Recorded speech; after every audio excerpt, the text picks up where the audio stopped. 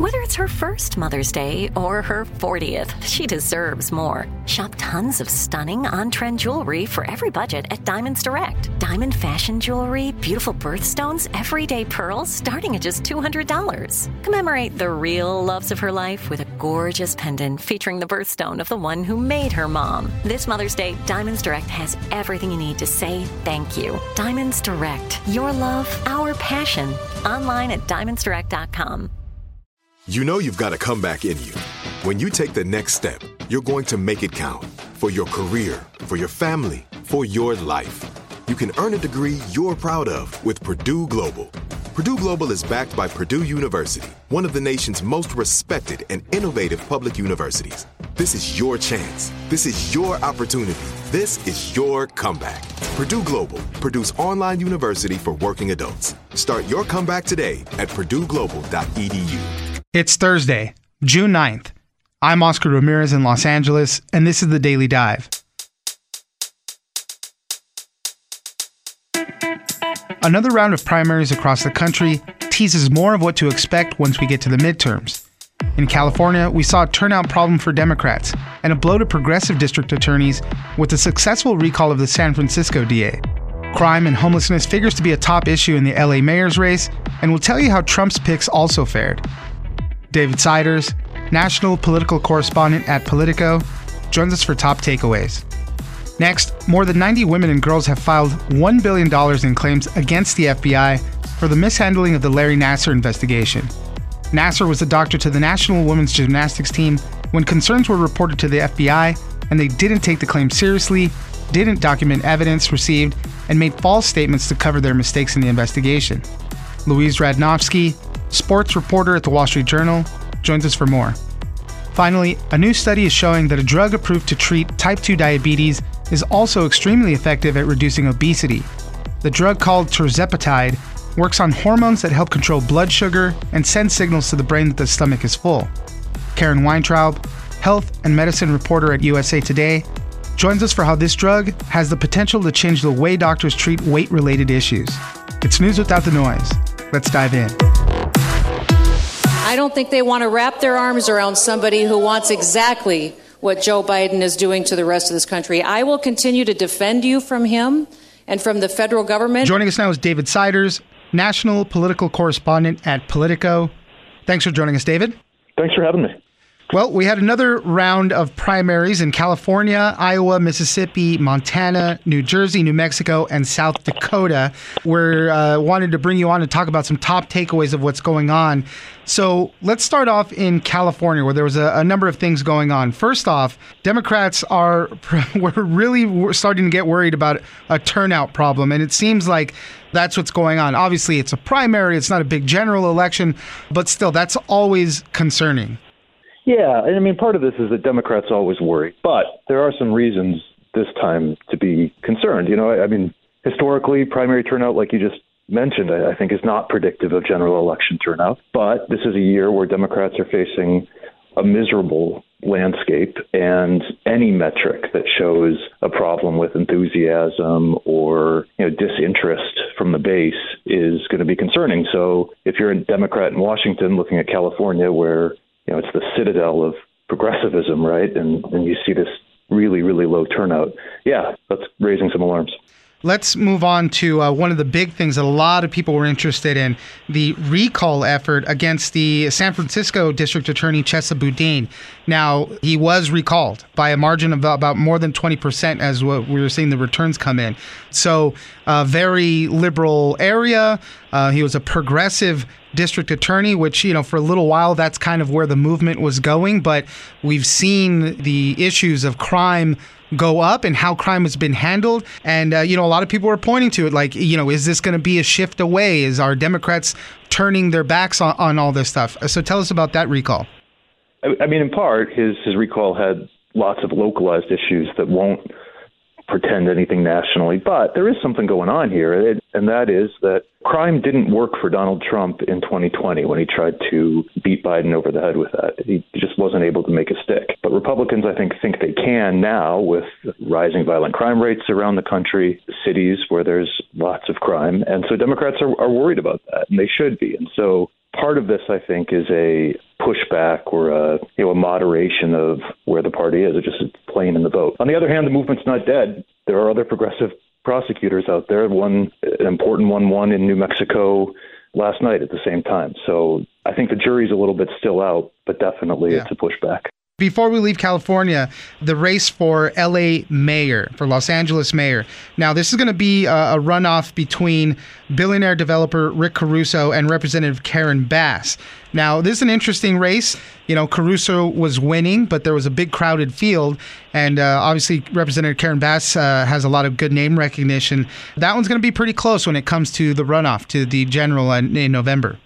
I think. I mean, some of the same dynamics that we're playing in San Francisco, definitely apparent in Los Angeles. Caruso is all about crime and homelessness, former Republican.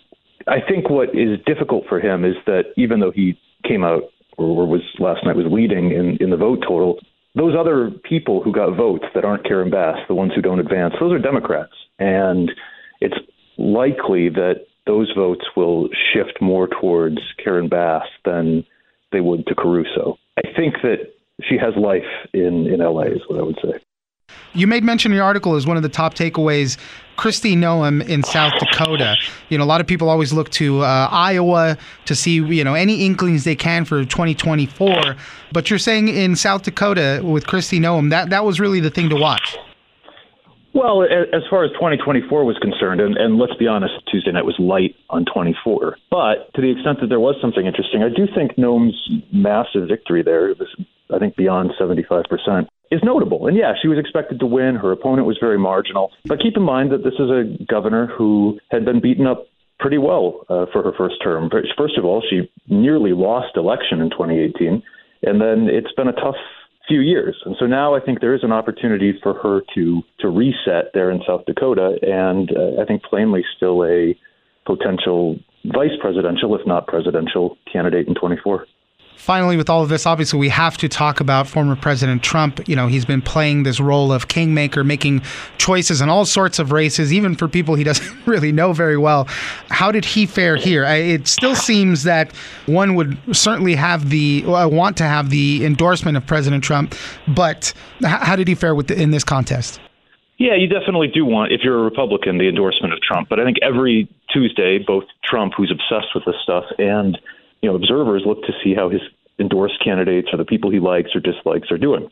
And last night, it was not a blockbuster election like in Georgia a couple of weeks ago where he got, just humiliated. But there were 5 of the 35 House Republicans who voted for the bipartisan January 6th commission on ballots, and all survived to fight another day, some of them winning by large margins. So, that is, I think, puts another point on if you're looking at the scale of Trump's influence, still the kingmaker, still in charge of the party, but maybe the most important thing in the party, but not the definitive thing in the party. David Siders, national political correspondent at Politico. Thank you very much for joining us. Thanks so much for having me. From BBC Radio 4, Britain's biggest paranormal podcast is going on a road trip. I thought in that moment, oh my God, we've summoned something from this board. This is Uncanny USA. He says, somebody's in the house, and I screamed. Listen to Uncanny USA wherever you get your BBC podcasts, if you dare.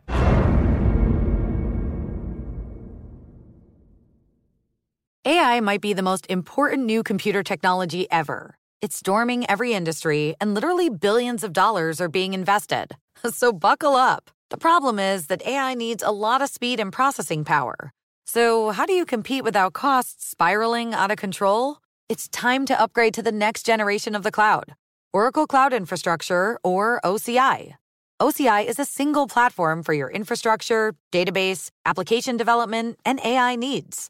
OCI has 4 to 8 times the bandwidth of other clouds, offers one consistent price instead of variable regional pricing, and of course, nobody does data better than Oracle. So now you can train your AI models at twice the speed and less than half the cost of other clouds. If you want to do more and spend less like Uber, 8x8, and Databricks Mosaic, take a free test drive of OCI at oracle.com/strategic. That's oracle.com/strategic. oracle.com/strategic.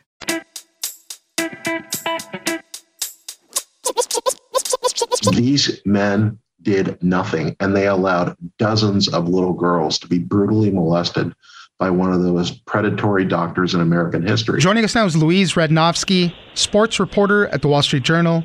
Thanks for joining us, Louise. Thanks for having me. Well, let's talk about this lawsuit that has arisen. More than 90 women and girls, including some of the top gymnasts that we all know, Simone Biles, Michaela Maroney, Maggie Nichols, Ali Raceman, they were all wrapped up into this horrible man, Dr. Larry Nassar. He was the doctor to the National Women's Gymnastics team. You know, they flagged a lot of stuff that was happening to the FBI. And, you know, we had this Inspector General's report that said the FBI was lagging, didn't report some of the details, all that. Well, now they've come back and they filed suit against the agency, collectively seeking $1 billion. It's a huge amount here. So, Louise, help us walk through what we're seeing with this latest development. There are two different arguments being put forward in this group. There are the four gymnasts that you named who were the elite gymnasts who were first identified in the summer of 2015 as being potential victims of Larry Nassar, and who are saying that the additional knowledge that speaking up wasn't enough has caused them great distress, and that so has the knowledge that other women and girls were not saved by the FBI when they spoke up and were instead abused. Because Larry Nassar he stopped treating the U.S. women's gymnastics team. He was allowed to quietly retire by USA Gymnastics, but he continued to see patients in Michigan for more than a year after the FBI was notified of concerns about him. And dozens of women and girls who are part of this group are also arguing that they would not have been assaulted at all, or again, in some cases, but had the FBI listened to what they say were credible claims and corroborating evidence. Tell us a little bit more about this Inspector General's report that we got from the Justice Department that was very critical of the FBI. And, you know, they said that they didn't take some of the claims seriously. They didn't document the evidence they received. And they didn't even contact the local FBI agency there to just even to refer the case or anything like that. The Inspector General's report that came out last summer and had been waited for a long time by many of the people involved in this case was definitely very damning of the FBI and particularly the Indianapolis field office. And it is striking that the administrative tort claims that were filed on Wednesday draw heavily on the findings of the Justice Department's own Inspector General. The claim also notes the apology, the admission of wrongdoing that has come from the FBI director, Christopher Wray, about what happened in this case prior to him being the director of the FBI because he started in 2017. But to really drive home the point that the group is making, that the FBI has been widely described to have messed up in this case, and mostly by its own colleagues within the Justice Department. Right. Christopher Wray did say, that they've made a lot of changes since this. They obviously learned from the experience and all that. What have they changed in response to what happened? Among the new requirements or the reinforced requirements is one that agencies need to notify other agencies and state and local level ones in particular about allegations like this, particularly when they involve children, which the Nassar case certainly did. The Justice Department's Inspector General report gets in a little bit to some of what went wrong in Indianapolis. The agents didn't necessarily know whether a crime had been committed. They didn't necessarily know who might have jurisdiction over it. They also, as the report notes in great detail, did not really attempt to follow up on any of that. And finally, they made false statements later to try to cover their tracks, right, which was also one of the particularly egregious notes in there. Yeah, Michaela Maroney, part of her claims also say that there was misrepresentations made about her by the FBI agents. And, some of the stuff, they had an interview with her. They didn't document any of that stuff until way later, after, I guess, there was reporting being done about from the Wall Street Journal about the investigation. Yes. Then they started reporting that. I mean, it was like 2 years later that they did that. And the subsequent write-up contained what Michaela Maroney has said, or statements that are just nothing she ever said or would say because they're wrong.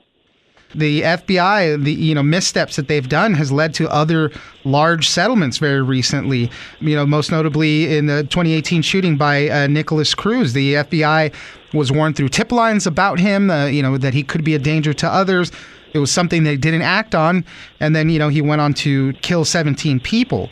So the FBI missteps have been in the public eye very recently. It's difficult to pursue claims against the federal government, but as I understand it, tort claims are one way that this can be done, and 13 other women who were assaulted by Nassar, who filed the first claim of this kind in late April, have said that they looked to the Parkland shooting claim as a model for what might be possible in their case, because, again, it involved a not dissimilar failure to act by the FBI with terrible consequences. Louise Radnofsky, sports reporter at the Wall Street Journal, thank you very much for joining us. Of course.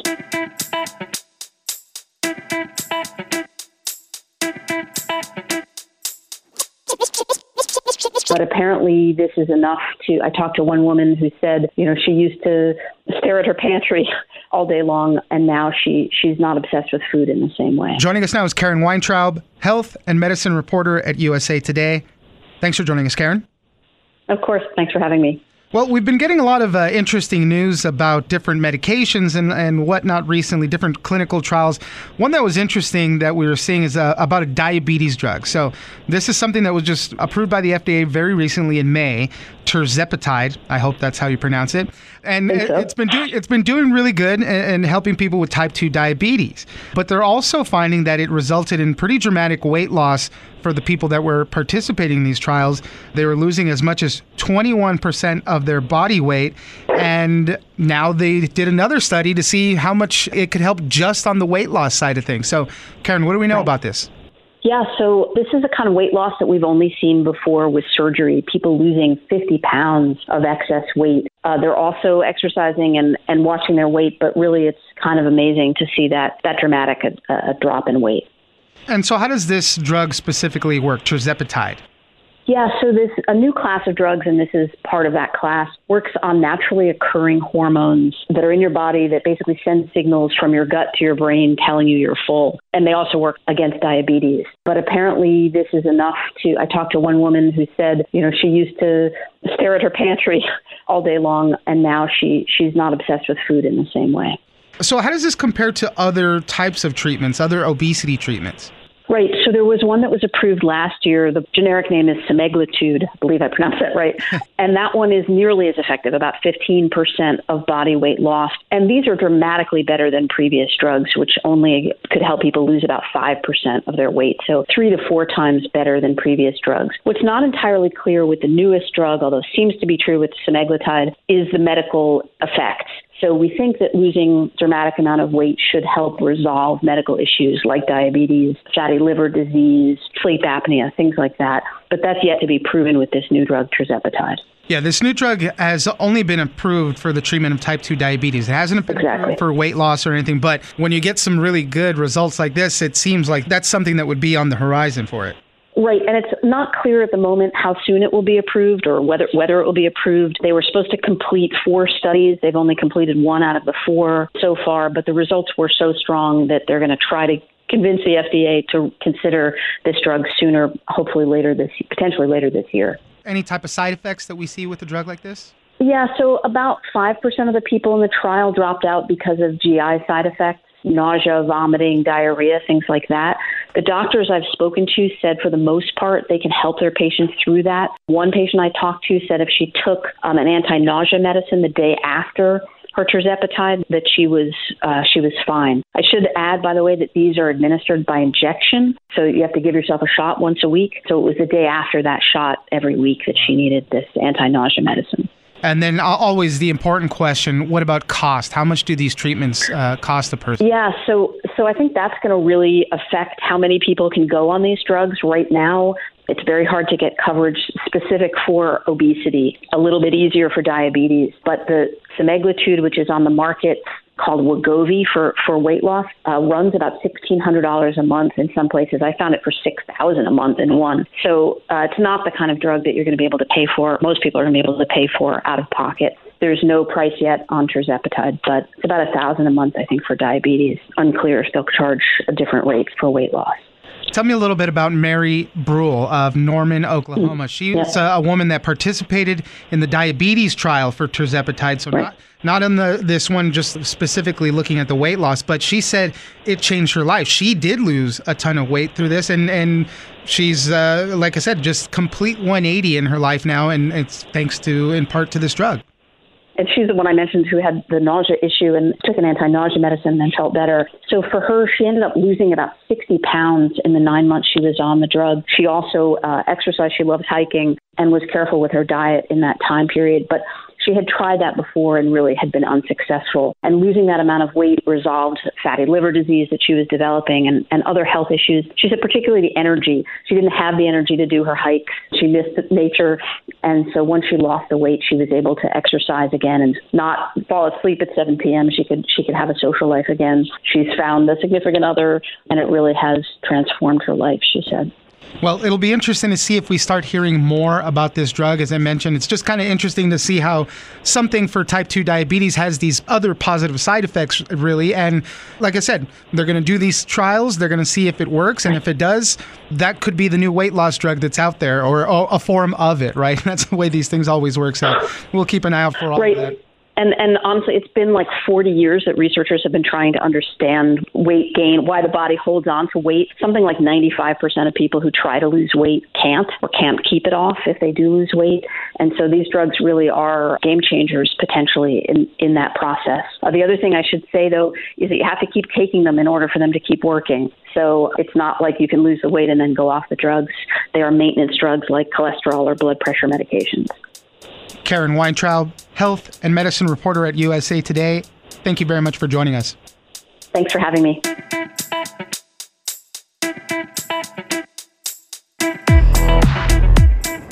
That's it for today. Join us on social media at Daily Dive Pod on both Twitter and Instagram. Leave us a comment, give us a rating, and tell us the stories that you're interested in. Follow us on iHeartRadio or subscribe wherever you get your podcasts. This episode of The Daily Dive was produced by Victor Wright and engineered by Tony Sorrentino. I'm Oscar Ramirez, and this was your Daily Dive. I'm Katya Adler, host of The Global Story.